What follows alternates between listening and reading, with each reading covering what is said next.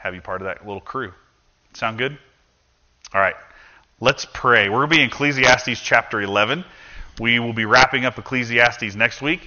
And if I'm honest, like I love the Word of God, but I'm kind of ready for this one to be over because I think I've probably been, maybe it's my own personal thing. I get beaten up by the Word every book of the Bible I'm preaching through.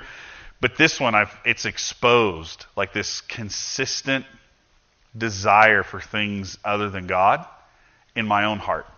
That how much time am I spending chasing things that aren't of God? That's just vanity. That has nothing to do with the mission of the gospel, has nothing to do with the mission of Christ in this community. How much of my heart is pulled between those two things. And so I've not liked it a whole lot. So maybe it's exactly where we were supposed to be for me. But maybe just for me. I don't know. We're going to be talking today about getting old. I know last week was about death, and this week's about getting old and seizing the day and some carpe diem moments, right? Okay, let's pray. Heavenly Father, thank you again for this day. Thank you for this time we're going to have in your word. And I pray you'd open our eyes to see and our ears to hear. That we are here for a purpose, and it's a simple purpose. It's to make much of your name, to be glorified in your presence, and to enjoy you forever. And I pray, Lord, that we would see that in our life here, so that we would understand it for our eternity with you. We love you. Amen. So Ecclesiastes, again, it's a letter written by Solomon, King Solomon, towards the end of his life. He wrote the Song of Solomon, or Song of Songs, some Bibles put in there, as kind of a love letter to his bride. And you see this overflowing love of this woman that's going to be his wife. And an affection it's really beautiful. But then he messes the whole thing up. He writes the book of Proverbs. He's wise king. He's a wise man. He's asked for the wisdom of God. He's granted that. And then he destroys everything that he was given. He brings hundreds of women into his home. He separates his heart from the God whom he loves. And things don't turn out very great for him. He's in a place of, I've tried it all and nothing matters. God's all that matters. And then we get to read this book. This letter, the book of Ecclesiastes, where he's talking about consistently, nothing matters but Christ. He doesn't say Christ. Nothing matters but God. And we see hints of the Messiah throughout the book. But he's essentially saying, I've lived this life over and over and over and seeking all these pleasures and all this joy, and I'm feeling empty. And all that matters is God. And so at the end, we see him kind of wrapping this up. And he starts to say, you can enjoy life only if it's in light of God. That everything else you're trying might feel happy, it might bring you some pleasure, but it's never going to bring you everlasting joy unless it's to and through God.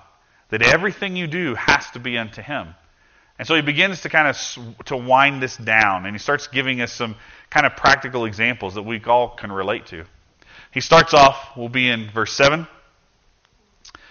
Light is sweet, and it is pleasant for the eyes to see the sun.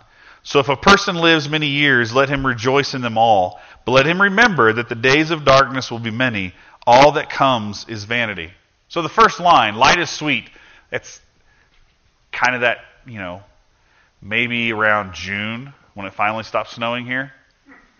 Like, now we get plenty of sunshine, so it's not like we don't see light. But I remember living in the Midwest and in West Virginia.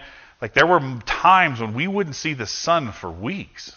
There would be this gray dome cloud that would just kind of linger for weeks on end. It might be rain or it could just be cold. The winters were gloomy.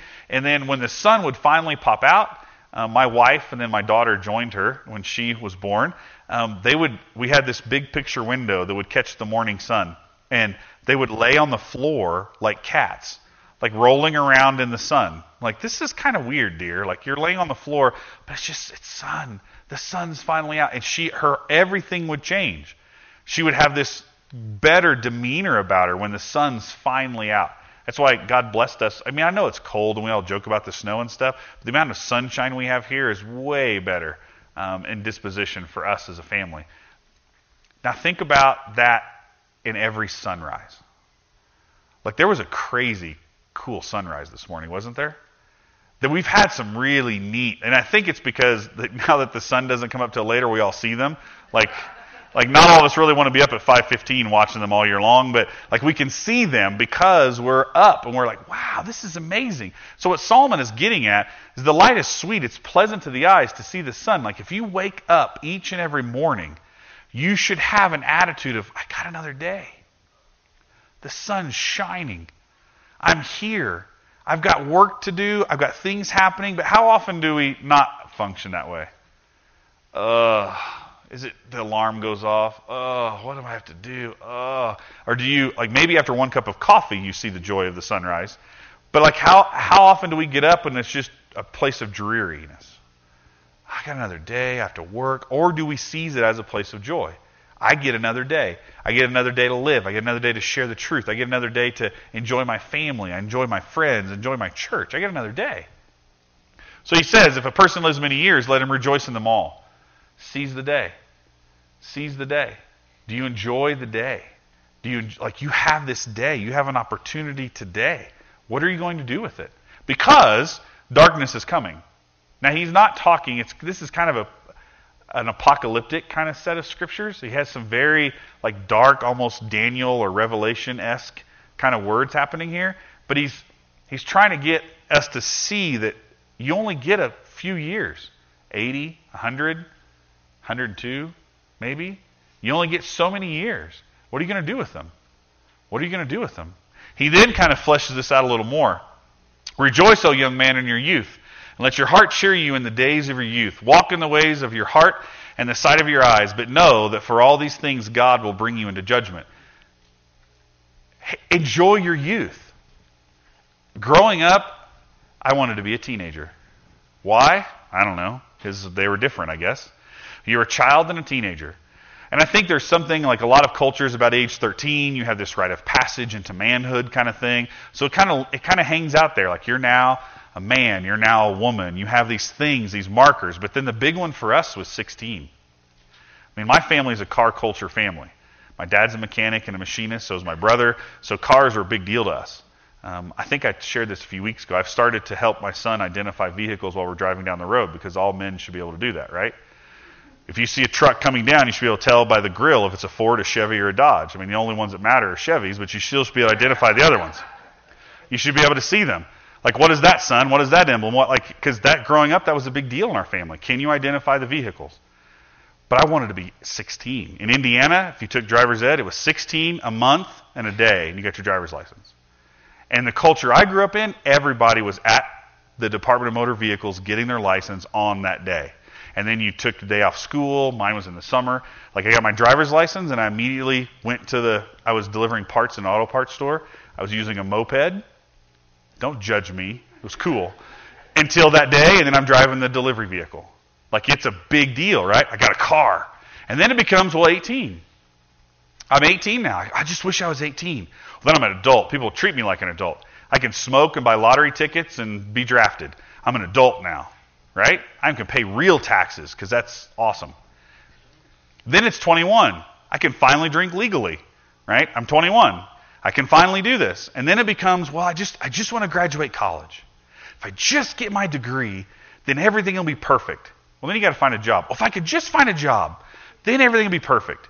If I could just get married, then everything's going to be great. If we could just get out of this stinky little apartment and have a house, then it'd all be perfect. Well, then we have our kids, and now I just need my retirement fund. If I could just get my retirement fund paid into, everything's going to be perfect. Well, if I could just pay off my student loan debt, everything will be perfect. On and on and on it goes, doesn't it? We're living for some moment in the future instead of living for the moment we're in right now. That's what he's saying. Rejoice, O young man, in your youth. Don't try to get old too fast. Rejoice in the youth you have now. Think of how much money is spent now to try to stay young. Our whole youth, we want to be older, and then we hit about, depends on who you are, 30-ish, 40-ish, 50-ish, and now we just want to be young again. Creams and lotions and surgeries and all kinds of stuff just to stay young again. And we live in a culture, in a Western, that doesn't value age anymore. Like, it's not just about being healthy so that you can live a healthy life into your 70s and 80s. It's about, how do I look? There's a quote from Dolly Parton. And I'm quoting her, so I don't want you to think I'm picking on her. This is from her autobiography. Dolly Parton once said, "It cost a fortune to look this cheap." She was lamenting all that she had done to be a woman in the music industry, in the acting world. She was lamenting all that she had done to herself. And she wasn't comfortable in her own skin. If you look at movies, this comes out of a commentary. Denzel Washington, when he's pushing 60, he usually has actresses next to him who are 35. Liam Neeson, in the latest movie he was in, his leading lady next to him was 25 years younger than him. What are we doing when we start pitting this? Why don't you just have a 60-year-old woman next to 60-year-old Denzel? Doesn't that seem logical and reasonable? Why does this stuff happen? We are in a culture that values youth more than it values age and wisdom.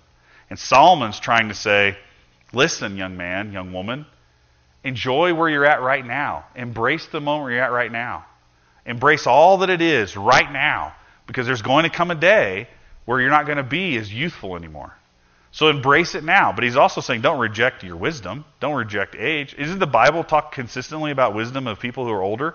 Older in faith. It does not diminish, it doesn't really talk about age, it does a little, but as people who are older in faith in Titus 2, younger women should look up to older women. Younger men should look up to older men and learn from them. We should learn from each other. But instead it's, we got to get the young guy. That was the headline in the last, I don't know what country it was. I believe it was Honduras. Millennial president could change the world's deadliest country. So there's this hope that a young person could just fix it all. Is that the hope? Or then you see the opposite. Well, if we just get someone a little older, someone with some wisdom will fix this whole thing. And Solomon's saying just rejoice and enjoy right where you're at. Walk in the ways of your heart. And then there's a warning. But don't do it for yourself. You do it unto the Lord. You will be brought to judgment. That's scary to me. That I'm living my life, I'm enjoying my life, but I'll be judged. So this kind of smashes the idea of, I'm just going to do whatever I want. It'll be okay, I'm young. You only live once. I'll ask for forgiveness later. I'll live my life now. I'll live a certain way now. I'll do the things I'm not supposed to do. I'll do things outside the bounds of Scripture. I'll do things that aren't in God's design, but it'll be okay. He'll forgive me. I'll settle down when I'm older. And Solomon's warning us. He's saying, embrace your youth, embrace the life you have right now, but know that the things you're doing, you will be judged for.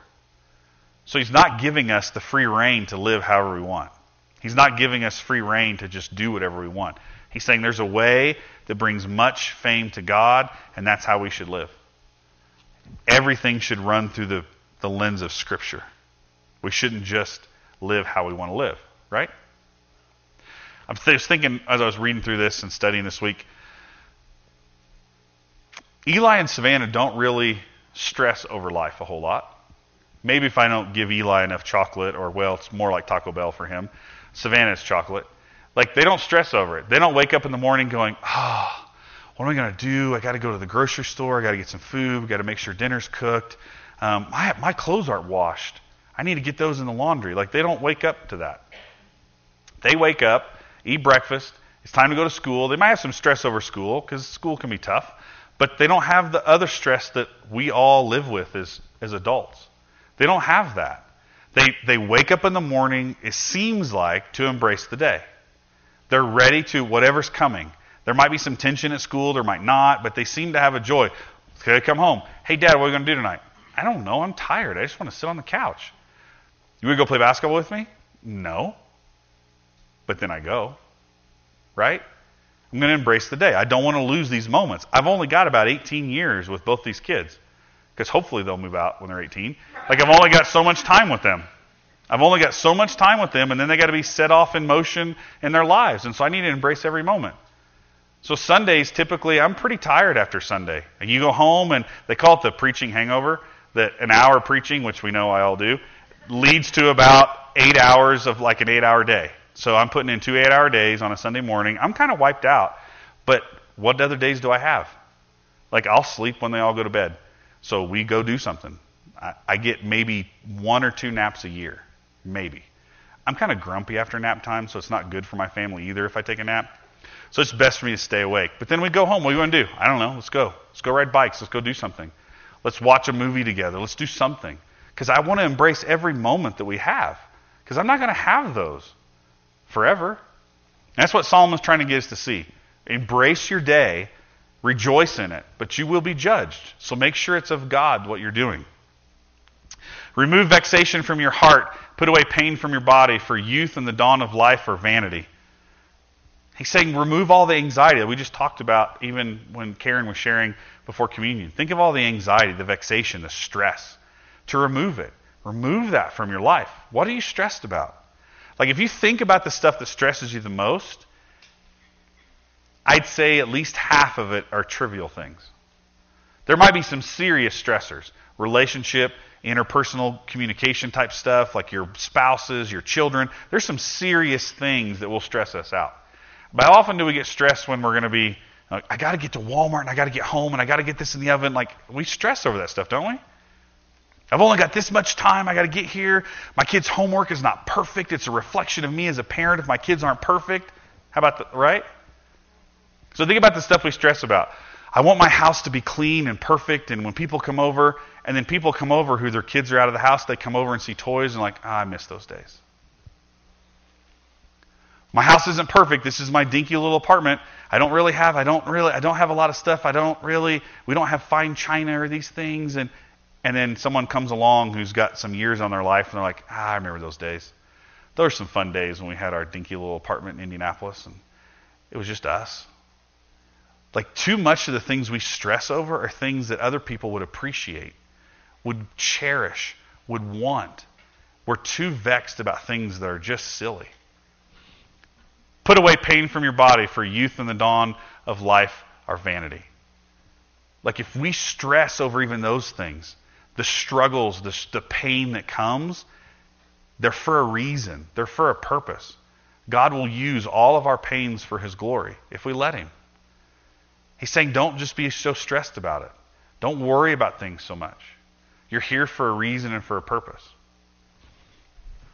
I think what's missing a lot is that we don't have what's happening here. What we see in Philippians 1. Paul is going to bring this to a whole different light. Paul's in prison. He's writing to a church he loves. It's the only positive letter he wrote from beginning to end. It's a positive letter. It's a letter of encouragement.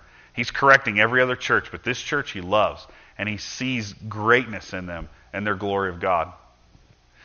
With full courage, now as always, Christ will be honored in my body, whether by life or by death. For to me, to live is Christ, and to die is gain. That's what Solomon's trying to get us to see, is this simple passage that's on coffee cups. We all know it if you've been in church a little bit. To live is Christ, and to die is gain. If I get that sweet sunrise, then Christ has given me a day to live into His name. And if I don't get that sweet sunrise, then I have gain, because I get eternity with Him. Now, this was completely frustrating to the people who had him in prison. This is how Paul lived. You beat him to an inch of his life, and he's like, to live is Christ. In my beating, I will proclaim His name. We're going to kill you. That's just gain. I get to go home to be with the Lord.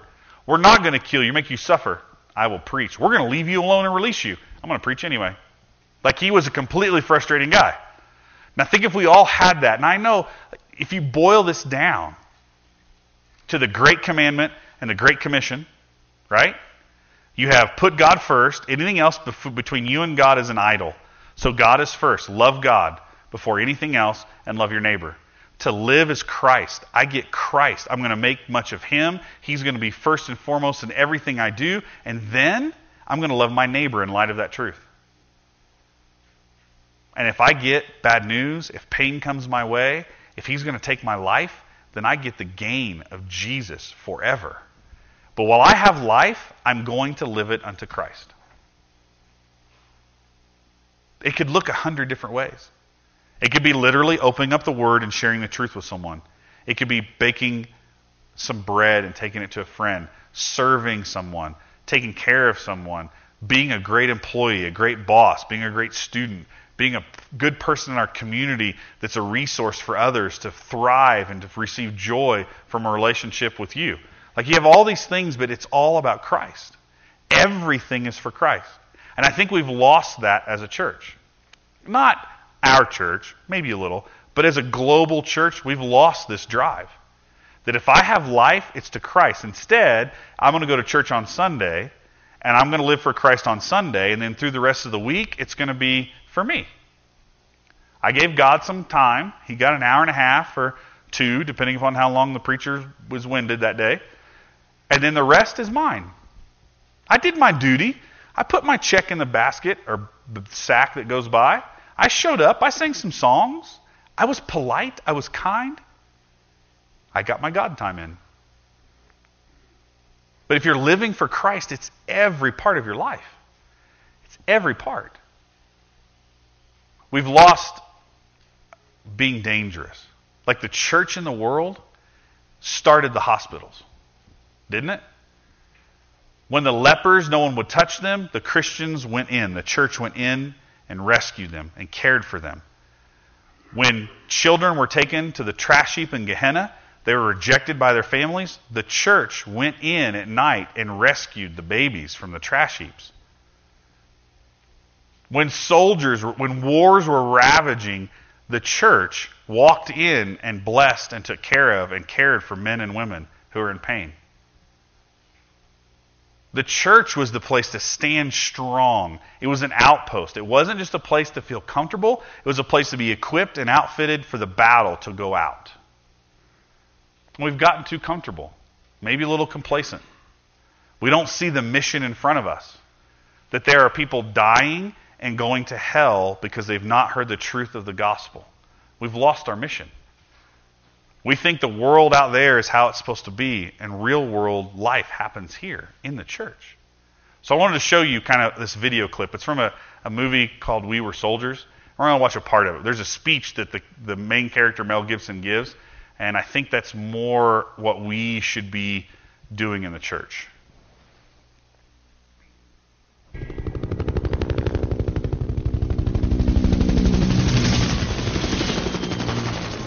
Look around you. In the 7th Cavalry, we got a captain from the Ukraine, another from Puerto Rico. We've got Japanese, Chinese, blacks, Hispanics, Cherokee Indians, Jews and Gentiles, all Americans. Now here in the States, some men in this unit may experience discrimination because of race or creed. But for you and me now, all that is gone. We're moving into the valley of the shadow of death, where you will watch the back of the man next to you as he will watch yours. And you won't care what color he is or by what name he calls God. They say we're leaving home. We're going to what home was always supposed to be. So let us understand the situation. We are going into battle against a tough and determined enemy.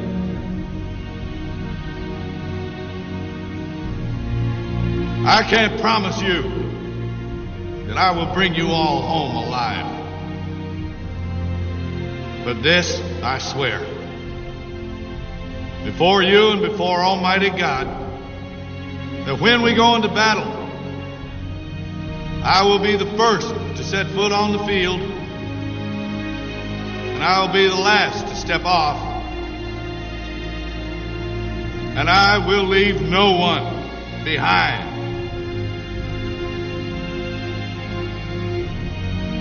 Dead or alive, we will all come home together. So help me God.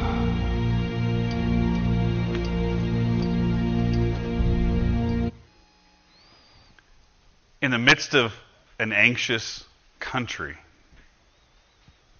where people are split and divided and fighting over all kinds of things, the thing that's missing is a common mission. The cause of Christ. Nothing's going to fix it. We can have all the educational philosophies. We can do all the programs. We can do all the education stuff. We can do the sensitivity training. We can have all the debates and have the politicians. And we can have everybody trying to fix it all. Nothing will fix it.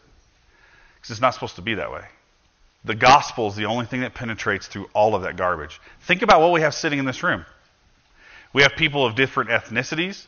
We have people from different parts of the world and parts of the country. People from all walks of life sitting in this room. If we follow statistics properly, then since I'm 40 years old, we should only have 30-year-olds to 50-year-olds because that's the demographic, because the church leaders tell you that the age of the pastor determines the age of the church. By 10 years plus or minus his or her age, that leads to the makeup of the church. And the demographic is, well, I'm Caucasian, and I'm from southern Indiana, and I'm male, and I can grow some pretty sweet facial hair. So we should only have white dudes in here who like hog farms, right? That's all we should have in here. We should only have education people, because I was a teacher. So that should be it. This should be an education-only kind of place. Or my family grew up blue collar. So those of you that have a little dirt on your fingernails are the only ones that should like me. Correct? Like if you follow all that stuff, then we have a very small, minuscule place that we're going to connect.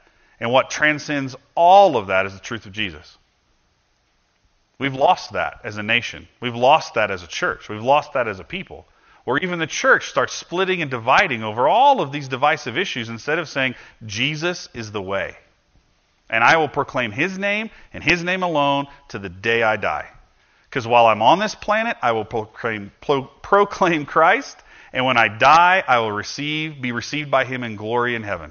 Until the new heaven and new earth come, I will rejoice. And when the new earth comes and I'm given a new role, then I will work in the new garden, and it will be glorious.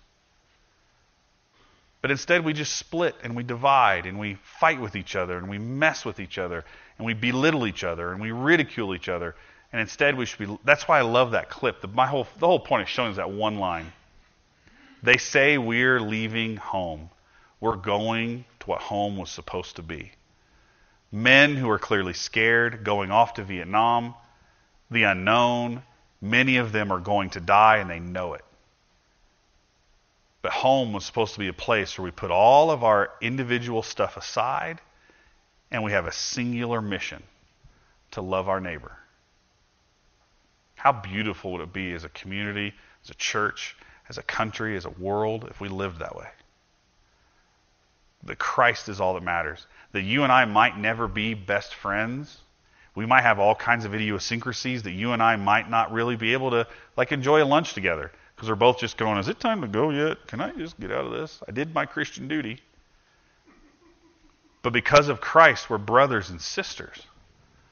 That even though you might have a different way of raising your kids or the different way of leading in your home or what you do, because of Christ, we are together.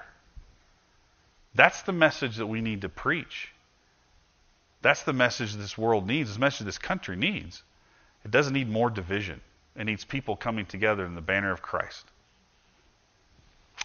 He then continues, because he wraps this up. So he gives us, life is precious, life is short, and then he gives us this long run-on sentence. And he gives us the very practical. Now, there were many people of advanced age in the first service compared to this service. But this should apply to all of us. He starts off by saying, remember also your Creator in the days of your youth, before the evil days come and the years draw near, of which you will say, I have no pleasure in them. Before the sun and the light and the moon and the stars are darkened and the clouds return after the rain, in the day when the keepers of the house tremble and strong men are bent, and the grinders cease because they are few, and those who look through the windows are dimmed. He's again saying, seize the moment. Live for this day. Live for this day, because darkness is coming. And he gives examples of what this looks like. For the sun and light and moon and the stars are dark, and the clouds return after the rain, the day when the keepers of the house tremble, your muscles. You get a little shaky. Your muscles kind of rage against you a little bit. Then he says, the strong men are bent. It's your bones. You start to shrink a little bit. My grandmother had some pretty severe osteoporosis, and she seemed to get shorter every year we go visit her. to the point where then Eli, Eli's tall, but even when he was a little shorter, he was as tall as her. You kind of like, when you went to hug her, you like didn't hug too tight because you thought you were going to break her, right? She started to kind of bend and shrink. The bones get weak. The grinders cease because they are few. You've lost all your teeth. Your teeth are gone, or they're ground down because you've lived a long life and you've been eating lots of, I guess, gravel. I don't know. And those who look through the windows are dimmed. Your eyes fail you. You need some glasses, or you get glaucoma.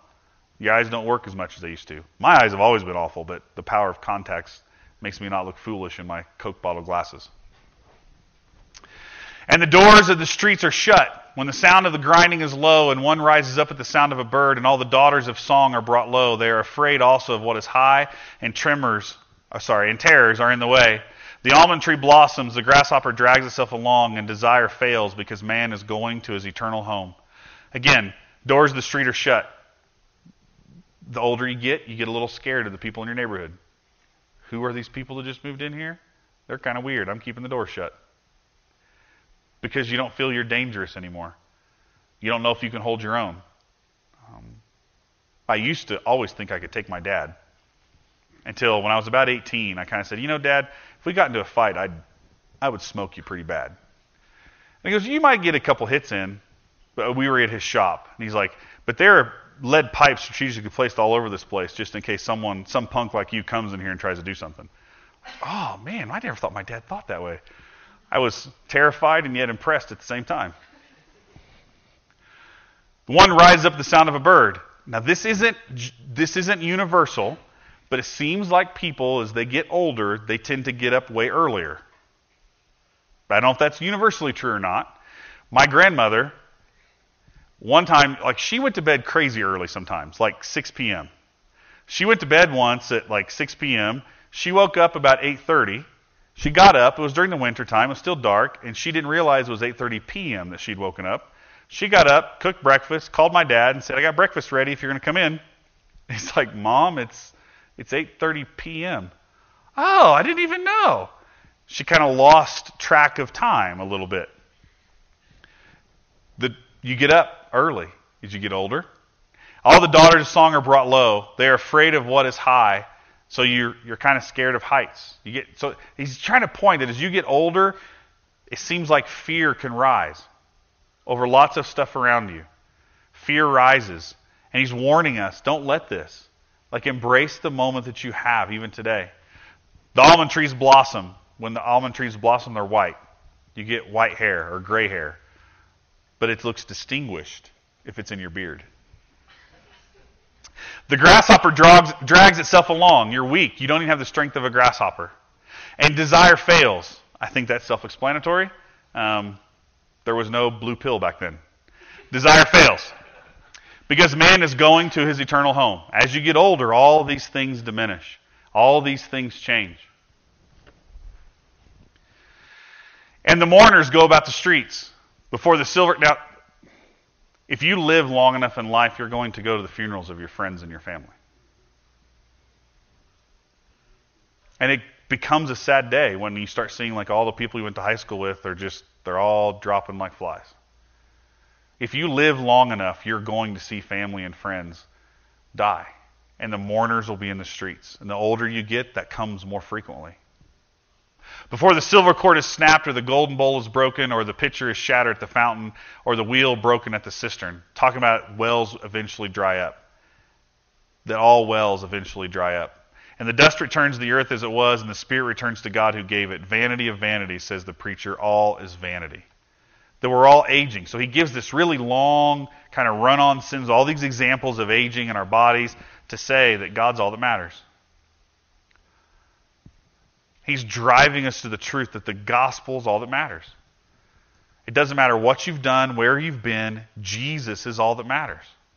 And so the call is, do you have an abiding faith in him?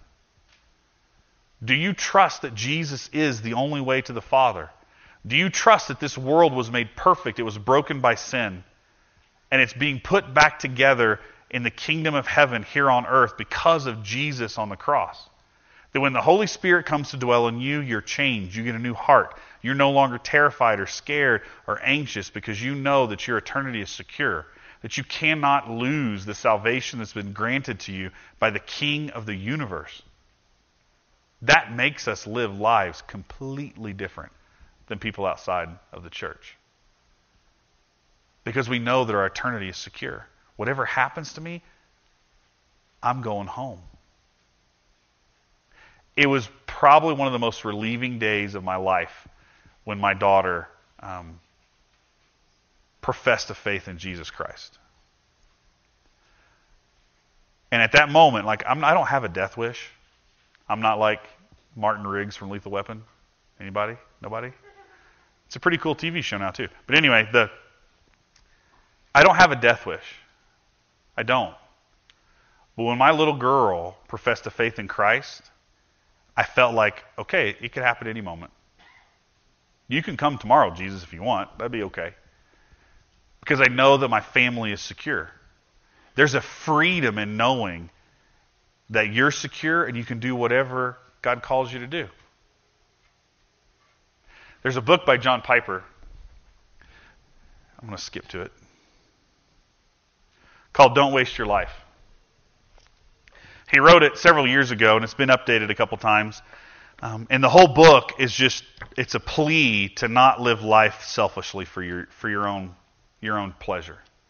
That your life wasn't meant for you to just live. Your life was meant as a gift from God to be used for His glory. In the back of the book, he writes this: I'll tell you what a tragedy is. I will show you how to waste your life. Consider this story from the February 1998 Reader's Digest. A couple took early retirement from their jobs in the Northeast 5 years ago when he was 59 and she was 51. Now they live in Punta Gorda, Florida, where they cruise on their 30-foot trawler, play softball, and collect shells. Picture them before Christ at the great day of judgment. Look, Lord, see my shells? This is a tragedy. God created us to live with a single passion, to joyfully display His supreme excellence in all the spheres of life. The wasted life is the life without passion. God calls us to pray and think and dream and plan and work, not to be made much of, but to make much of Him in every part of our lives. Most people slip by in life without a passion for God, spending their lives on trivial diversions, living for comfort and pleasure, and perhaps trying to avoid sin. This book will warn you not to get caught up in a life that counts for nothing. It will challenge you to live and die boasting in the cross of Christ and making the glory of God your singular passion. If you believe that to live is Christ and to die is gain, read this book. Learn to live for Christ and don't waste your life. And he's not saying that you can't have a boat and you can't collect seashells. But if that's your singular goal, then you're wasting it. Like, I think the rocking chairs at Cracker Barrel are quite comfortable. But if I retire from life and I just sit on my porch and I just rock back and forth all day, that's a waste. If I really believe that my life is Christ, then even in my retirement, I'm going to live for Him. Whatever that looks like. But if I'm going to live for Him now, then whatever life He gives me, I'm going to live for His glory. To live as Christ and to die as gain. Now, what you see happen in a culture that doesn't believe that is you see a culture of death, which is what we're seeing in the Western culture. We're in a place of complete and total personal autonomy. Whatever feels good, I'll do it. When I'm ready to end my life, I should just be able to end it. Correct? It's on the ballot in Colorado this fall, but we're seeing it sweep across Europe over the last several years, the detrimental idea that life is pointless. People just end their lives. It started off as very good legislation. Like, terminally ill, 2 months to live, I'm going to end my life. Most of us would go, that makes sense. I don't want to be in pain, but I don't know if you've been around hospitals very much, around hospice. Hospitals do that already now. They don't just end your life, but they make sure there's no pain. I've been in multiple hospital rooms, multiple scenarios where the most gracious nurses and doctors make sure that your loved ones are never in any pain as they're living their last moments on this earth. So the idea of, I just don't want to be in pain, is already a reality in the medical profession. That's the whole purpose of a hospice center. It's the whole purpose for that building they're building in this community. Is for people to have a pain-free time as they transition from this life to eternity. But what has been wrought disastrous in the world is just saying, I think it's time for me to go. We're seeing it happen in the Netherlands, where the Dutch are going to start allowing assisted suicide for people who just feel like life is over. No age requirement. There's a guy who was on, I forget the doctor's name, in Sweden. He was part of the death board, which was a panel of 5 doctors who helped determine whether people should be granted the right for assisted suicide. And he had to remove himself ethically from the board because there were more and more cases of people coming asking for doctor-assisted suicide because of depression. And he's like, these are all treatable cases. Like, we can help, and with clinical, we can help these people. And instead, they just want to, and they're granting them their wish. So what started off as, I think we could all agree, terminally ill people who are in pain and suffering, we can get behind that, I think, a little bit. But it's gone to this, where now you have people just saying, I just don't feel good. And when you start seeing the diminishing quality of life like that, where you start seeing whole societies diminishing a respect for life, what are we left with? It's just a culture of death. And Solomon is saying, embrace your life. Embrace what God's given you. Embrace each sunrise. Yeah, you're going to get old, but it's fine. We all get old. Do you have Christ as King? Then everything's going to be fine. Everything will be made fine. But until that day, you have a mission to share Christ. And there's so many people in this world that are hopeless. They feel there's no answers. And we have the answers right here. If we would just have the boldness to share it. So a couple things to leave you with. Our lives find meaning in the gospel alone. You ever wonder why, like, that job you have feels like it's a drag? Not my job. I mean, it's perfect. Where you get kind of worn down and you get kind of... Because that's not where the meaning of your life is supposed to come from. It's supposed to come from Jesus.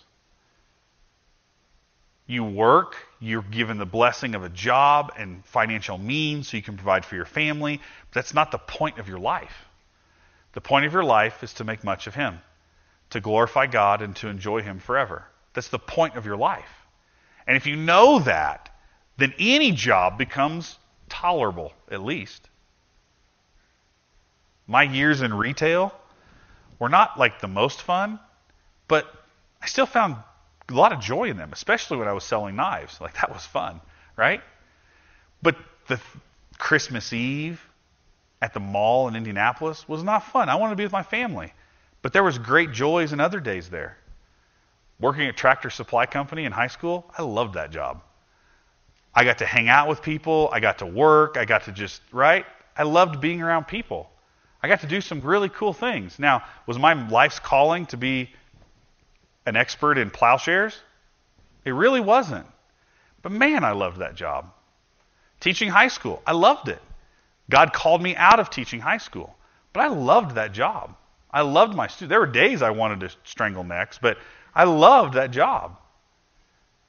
But if I got bogged down in it, when you have those, do you have that one class of students that you just can't wait for their year to be over? Like, you have those few people, you're ready for them to either like move on, graduate, just get out of my room. If my whole purpose in life was to be that teacher, then I would be frustrated all the time. But if my purpose is Christ, then this becomes an avenue to share that truth. And I can take the frustration because I know I'm not there just to be the best teacher in the world. I'm there to be an ambassador of Christ. So then what legacy are you leaving? And I don't mean like your name on a plaque. I don't mean that.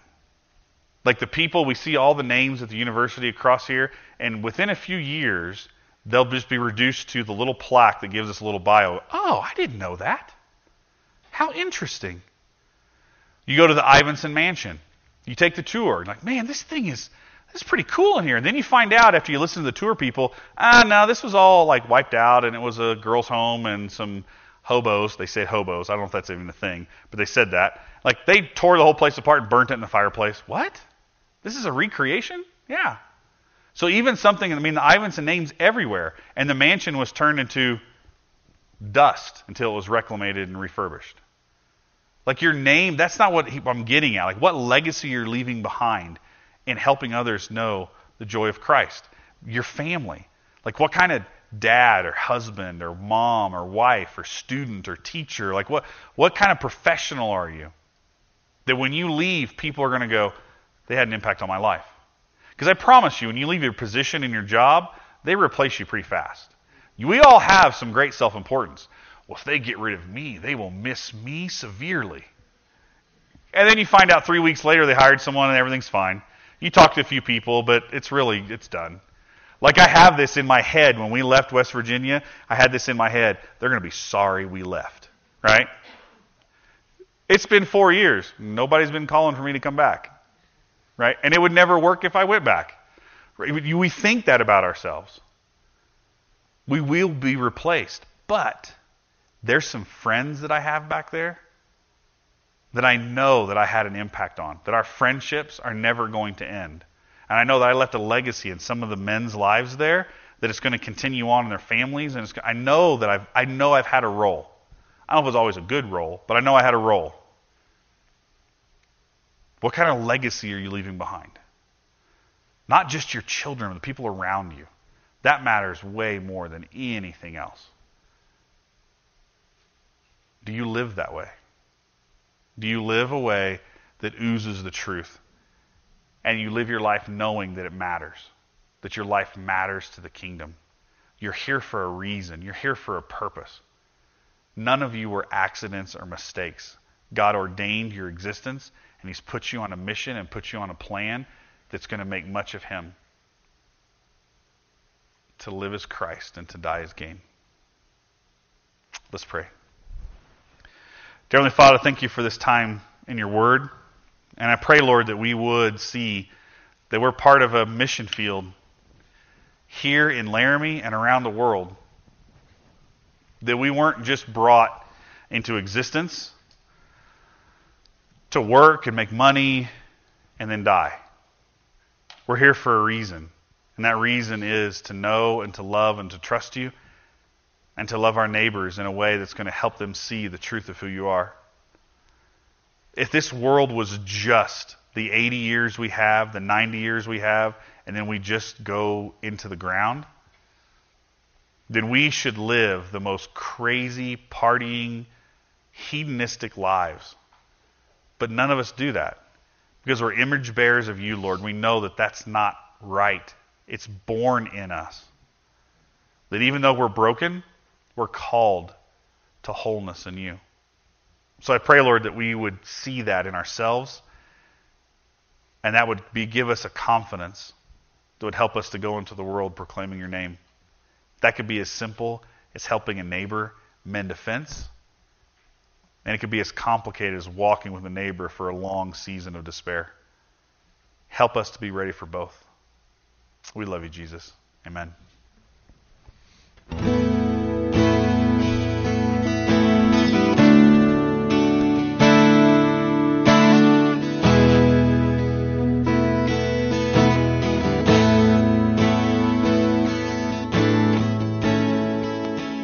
Draw me close to you.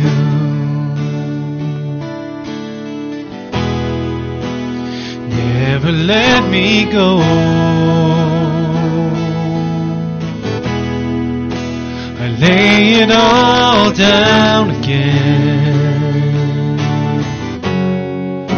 to hear you say that I'm your friend. You are my desire.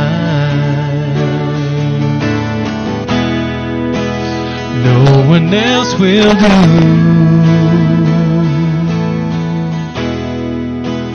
Nothing else could take your place. To feel the warmth of your embrace. me find a way. Bring me back to you.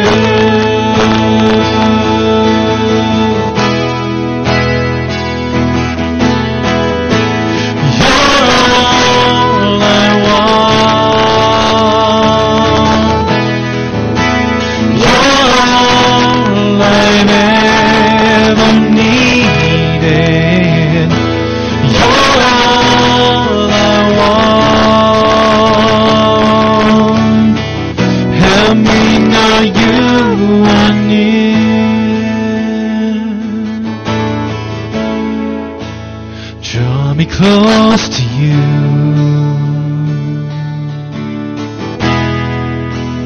Never let me go.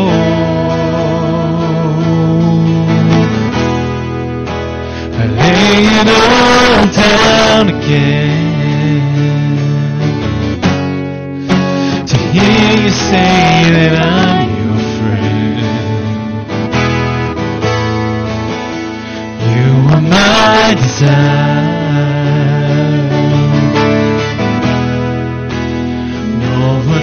Will do,